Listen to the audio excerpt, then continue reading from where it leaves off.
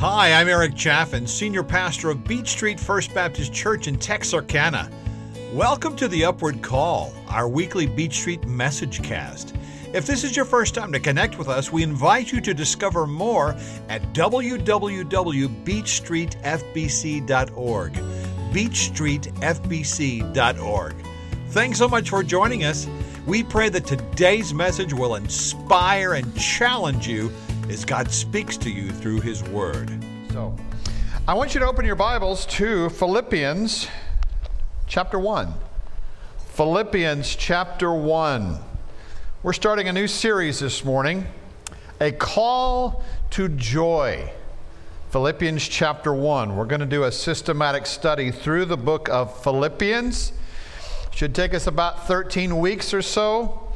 We'll see how it goes. But Philippians chapter 1. Now, some of you may recall a few years back, I think it was 2014, Pharrell Williams launched this song, Happy, as a global sensation. Now, if you've heard the song, it's impossible to not tap your toes when you hear it. In fact, every time I hear it, I want to clap along like a room without a roof. But,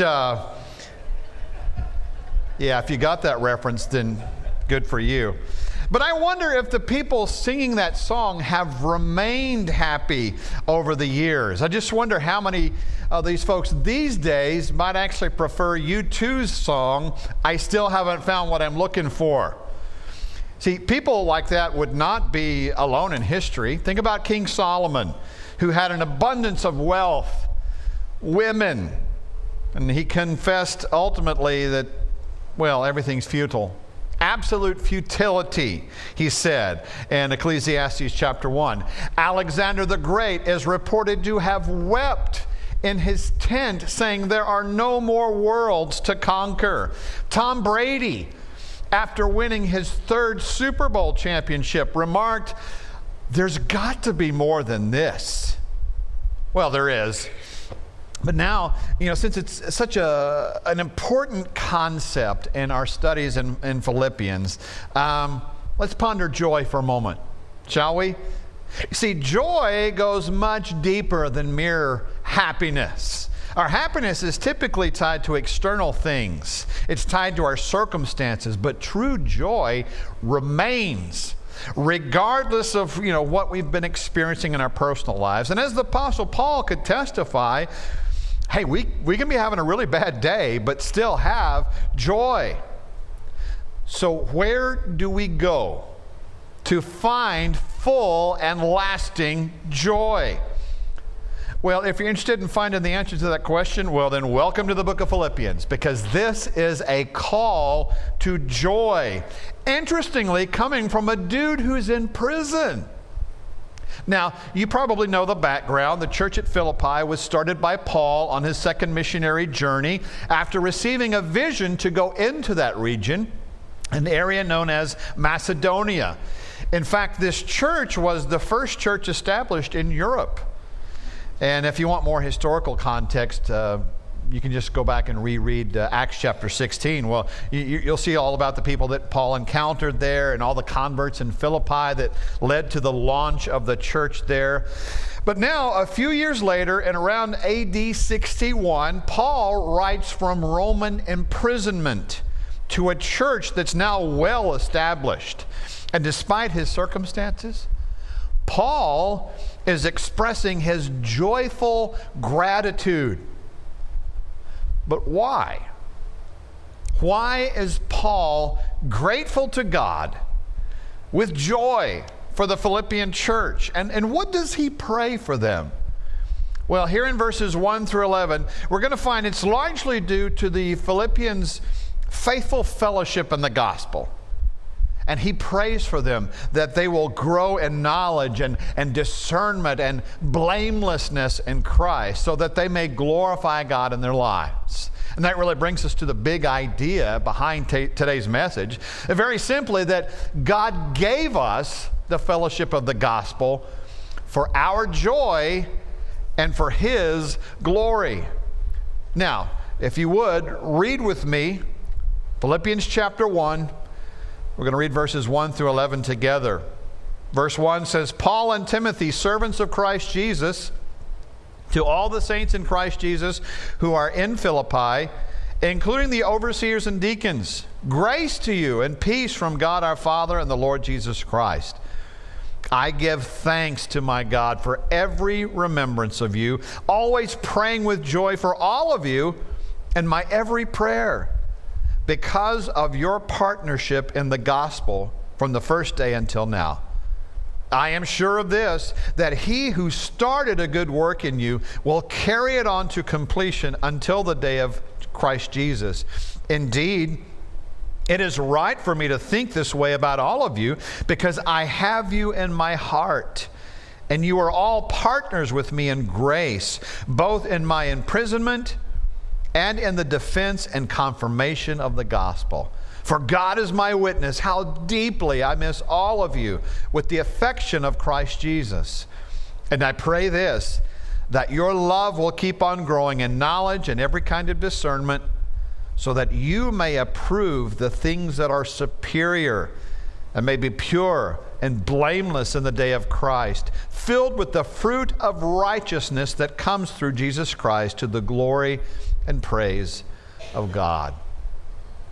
So here we've got Paul, a prisoner in Rome, yet rejoicing because of the fellowship of the gospel. In fact, there's three thoughts that he expresses here that really stand out, that describe his joyful attitude. And I want to take them one at a time. All right, so here's the first one. I have you on my mind. Verse 3, he says, I give thanks to God for every remembrance of you. So instead of thinking about himself and being in a Roman dungeon, Paul's thinking about his dear friends, the saints of God in far off Philippi. But why does he think of them so thankfully and so often? Well, there's a few reasons. First of all, because of their partnership. He's got joy, not simply because of the family bond, but their ministry bond. Verse 5, he says, because of your partnership in the gospel. Verse 7, he says, you are all partners with me in grace. Well, guess what? Church today is no less a partnership. In fact, I want you to think of the church today this way. That 16-ounce jar of honey that sits in your pantry, that exists only because tens of thousands of bees flew about 112,000 miles in relentless pursuit of nectar gathered from 4.5 million flowers. Now, by the time each bee died, living all of about 6 weeks during honey-making season, it had flown about 500 miles in 20 days outside the hive. Now, as these bees are flying themselves to death, production inside the hive continues with stupendous efficiency. A bee will bring nectar to the hive, carried in her honey stomach. That bee is greeted by a younger receiver bee who relieves her of the load. And the receiver bee deposits nectar into a cell, reducing its water content and raising its sugar level by fanning it with her wings and regurgitating it up to 200 times. And more bees will surround this cell and other cells and fan them with their wings about 25,000 times or so, turning the nectar into honey. Then when the honey's ripe, the wax specialists arrive to cap off the cells. And that's how every single ounce of every single bottle of honey in the world is brought into being. Hundreds of thousands of them, through the miraculous power of teamwork, partnership.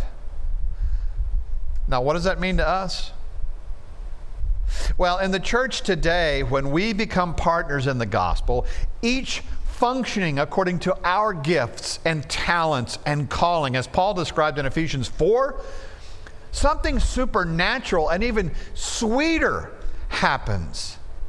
As he says in verses 11 through 13 of Ephesians 4, the saints are equipped for the work of the ministry, to build up the body of Christ until we all reach unity in the faith and in the knowledge of God's Son, growing into maturity with a stature measured by Christ's fullness.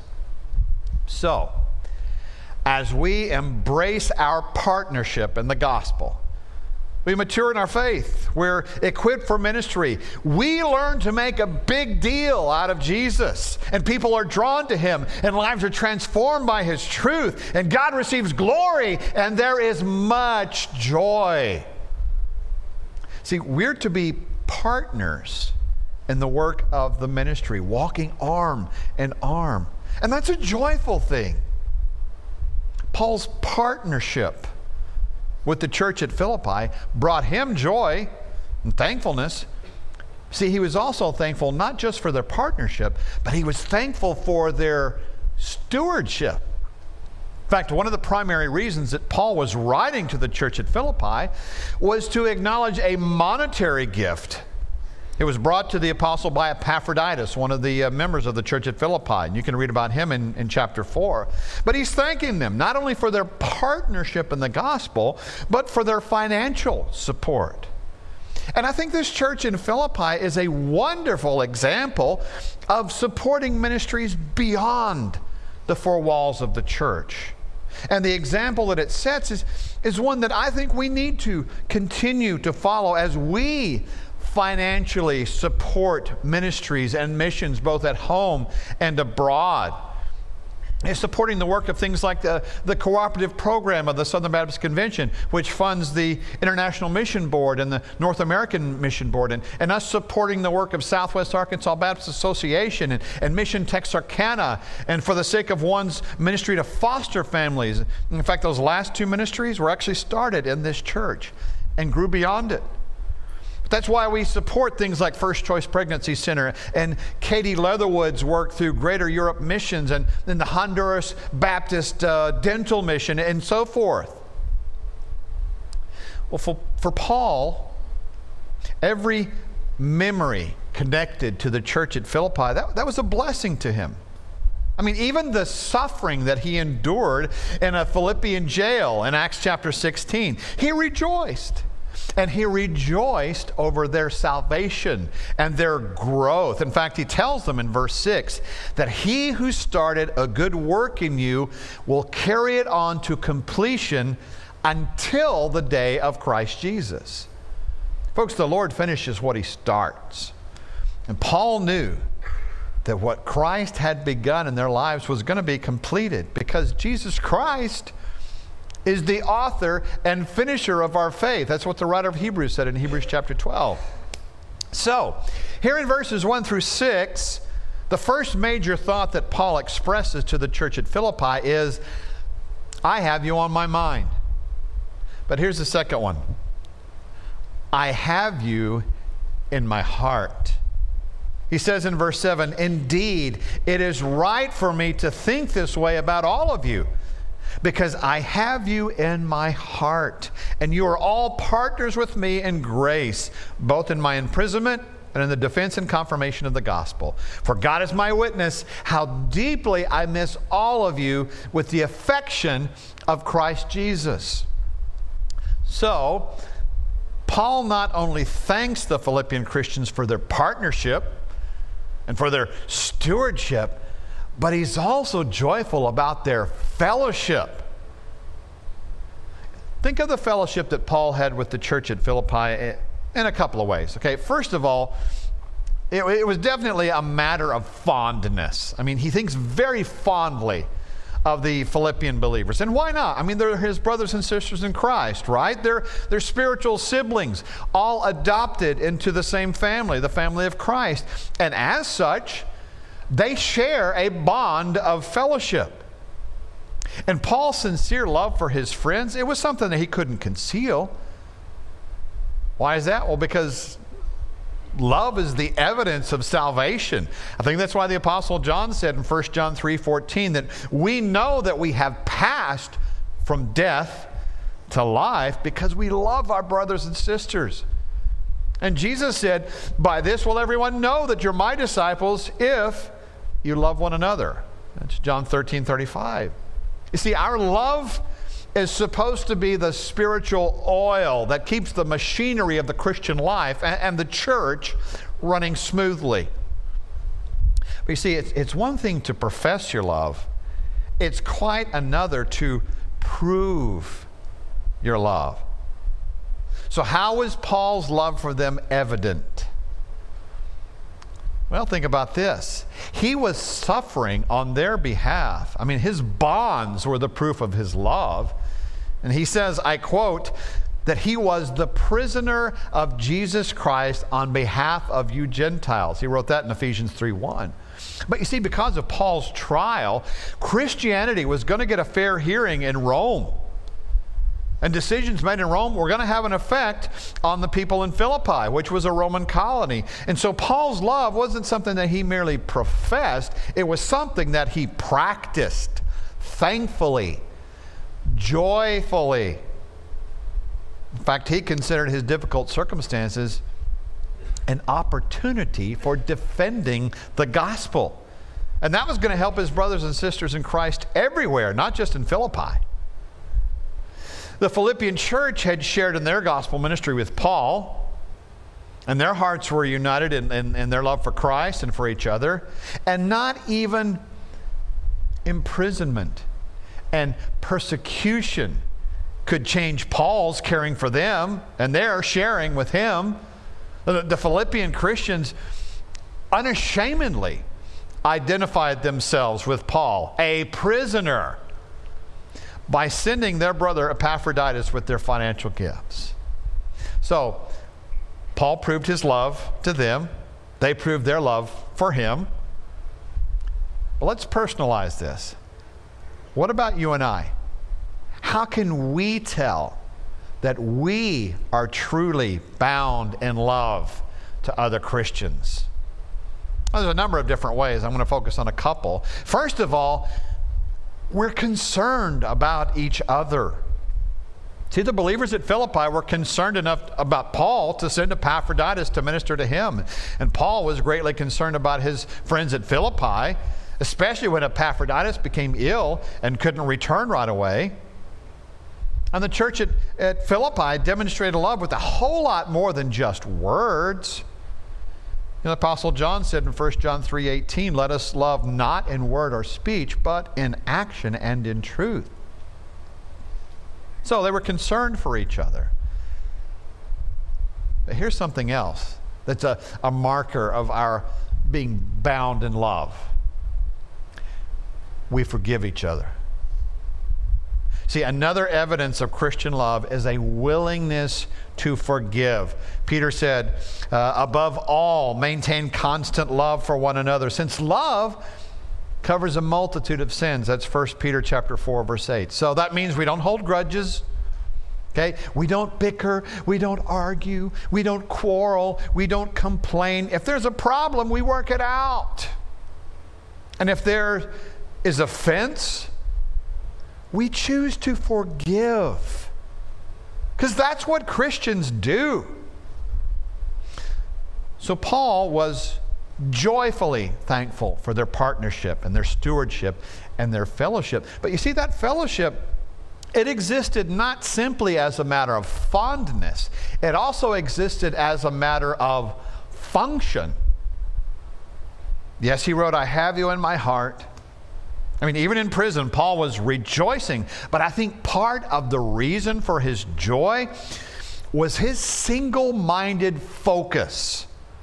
His mission was solely for Christ and for the gospel. In fact, on at least 5 occasions, Paul referred to himself as a servant of Christ. Now, it's interesting that in the Greek, the word that he used, doulos, it actually means one who is solely committed to another, such as the relationship between a master and his subject. In fact, in some contexts, that word is even translated as slave.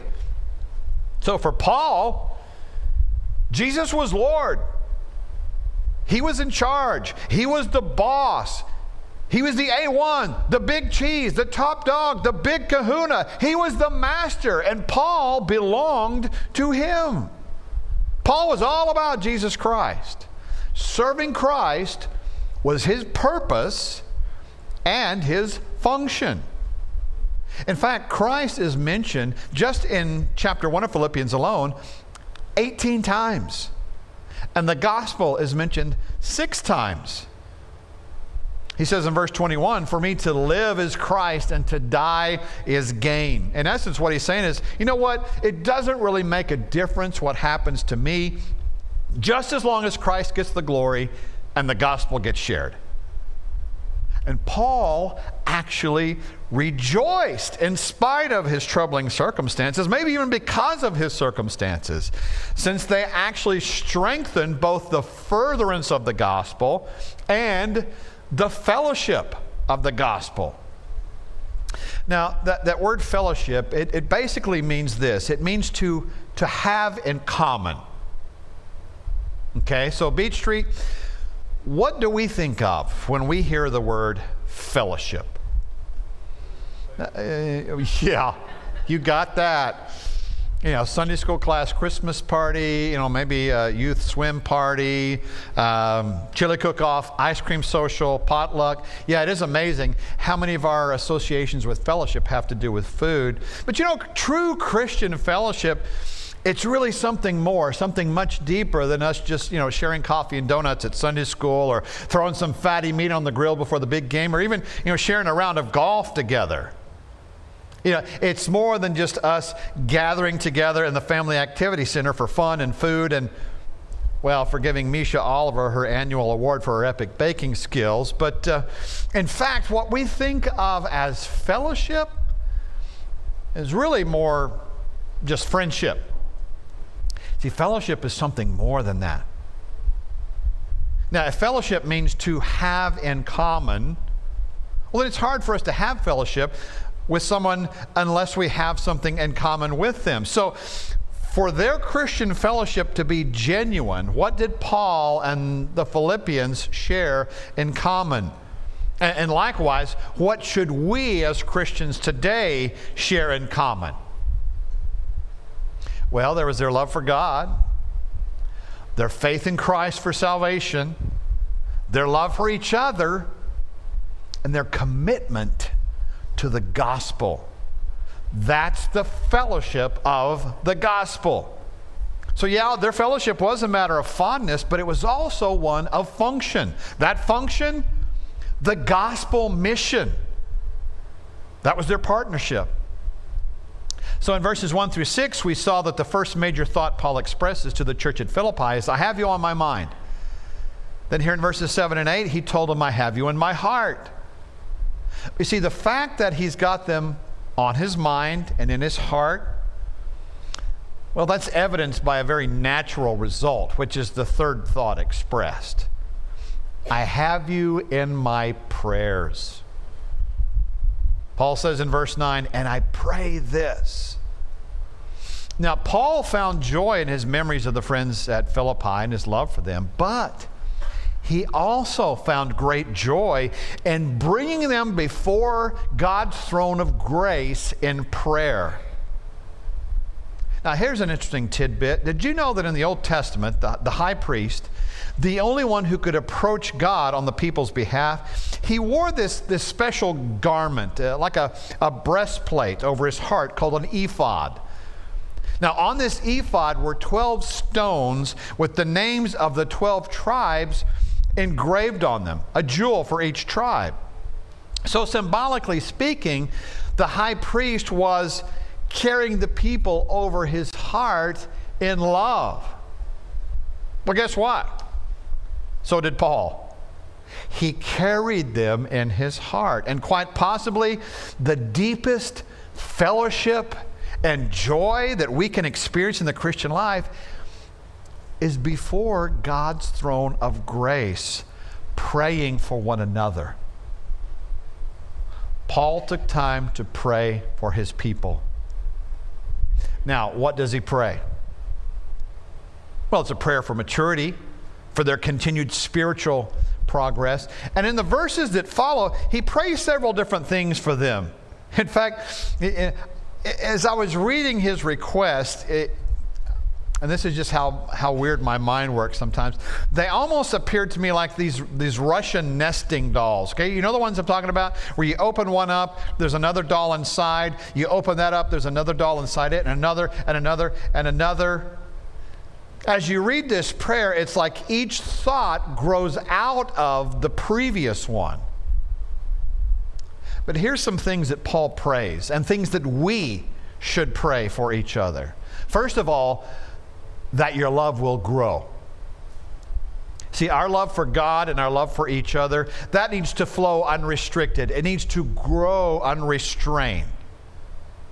Paul says in verse 9 that your love will keep on growing. Now we know that love is one of those fruits of the Spirit that he wrote about in Galatians chapter 5. We know that love is what enables all of the spiritual virtues, the spiritual gifts to be exercised properly. He wrote about that in 1 Corinthians 13. But without love, no Christian, no church really, is spiritually complete. I think that's why Paul wrote in Colossians 3:14 to put on love, which is the perfect bond of unity. Okay, so how specifically should that love grow? Paul gives us two ways. First of all, in knowledge. You see, for our love to be genuine, it needs to be intelligent. Now, what do I mean by that?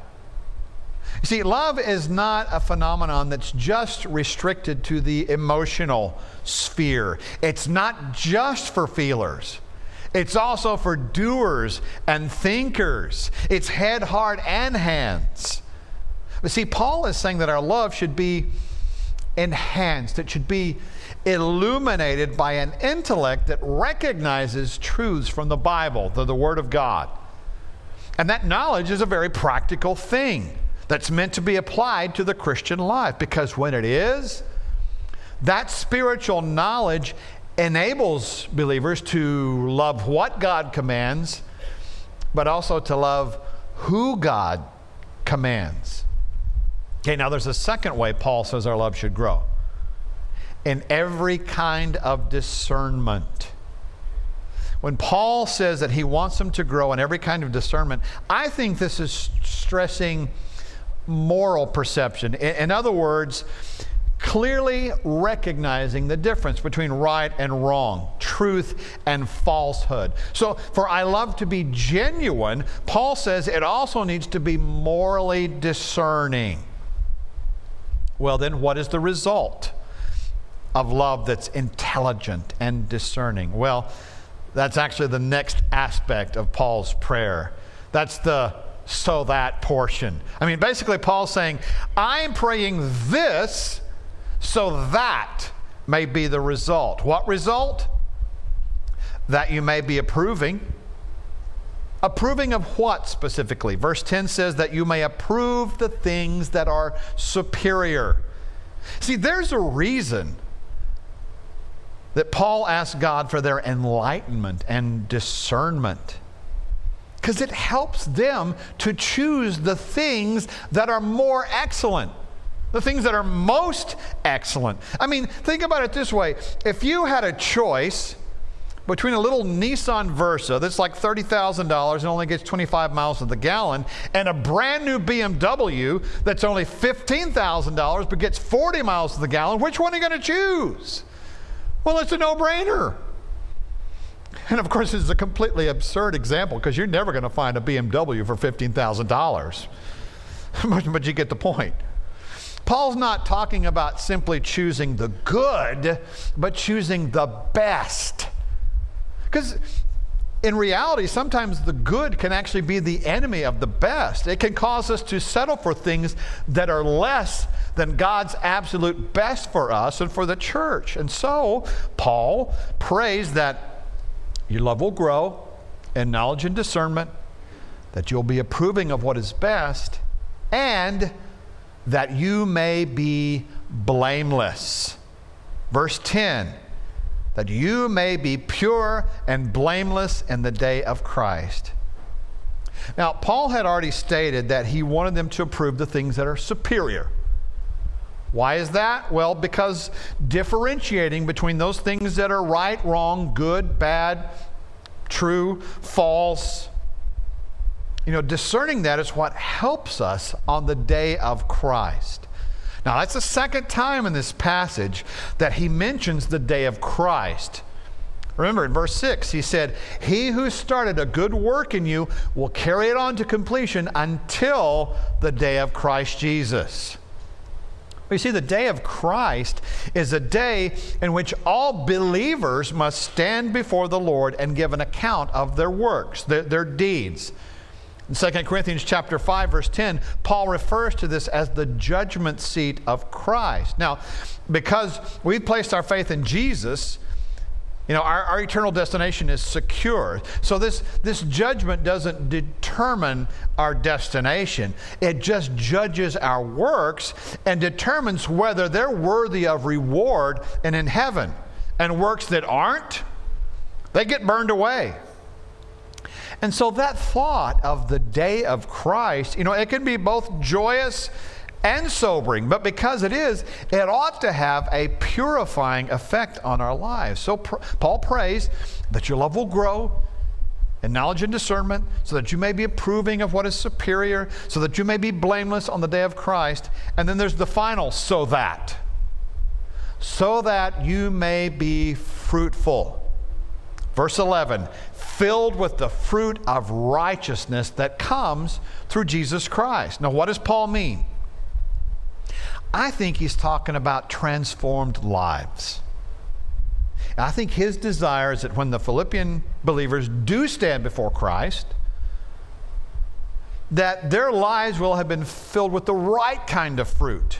The spiritual fruit that comes from a life that is lived for Jesus Christ. Fruit that can only be produced by His Holy Spirit. And so, Paul's prayer is that they might live full lives. It's a prayer for Christian maturity.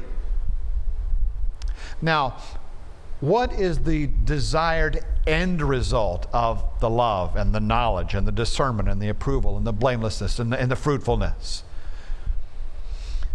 Well, of course, he wants them and us to be faithful in their daily walk, in their Christian service. But look at the end of verse 11.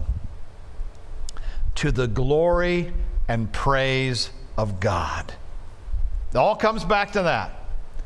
This is why Paul prays that prayer. This is our ultimate purpose. This is why we exist. We exist for God's glory. And what's one of the main byproducts of our praise and worship of Him? Our joy. Which really brings us full circle to the big idea that God gave us the fellowship of the gospel for our joy and for His glory. Paul tells them, I have you on my mind.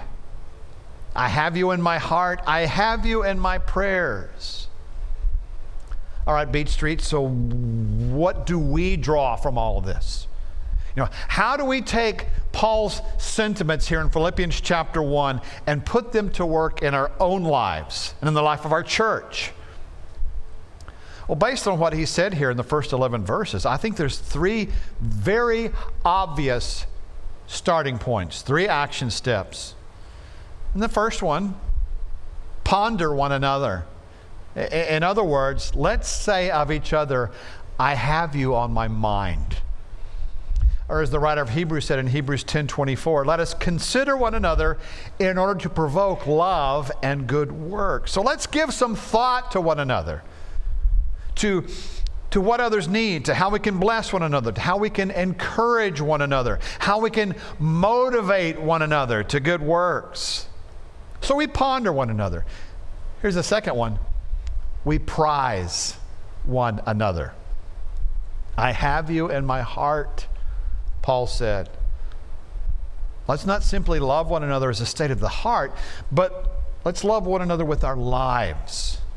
Let's make that conscious choice to value one another as fellow members of the body of Christ. Let's prove our love through our actions toward one another. And then finally, and most obvious, pray for one another. Make a conscious effort to lift one another up in prayer to the Lord. Okay, not just for our healing, when one of us gets sick, which is very important, but praying for each other's spiritual growth and well-being. Pray that love will grow in knowledge and discernment, that we may be pure and blameless on the day of Christ, that we may be fruitful. So the big idea here is pretty clear. But now let me ask you the big question. Are you part of the family of God?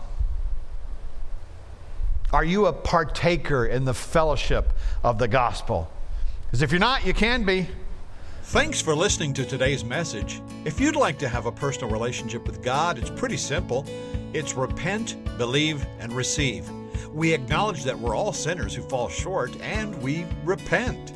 That word means to change your mind about the way you've been living. Then you choose to believe in the death and resurrection of Jesus Christ for you. And you receive, by faith, God's gift of forgiveness, salvation, and eternal life.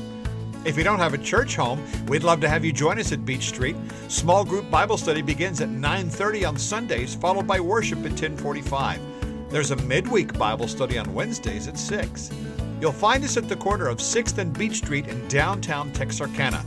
For more info, visit our website at beachstreetfbc.org.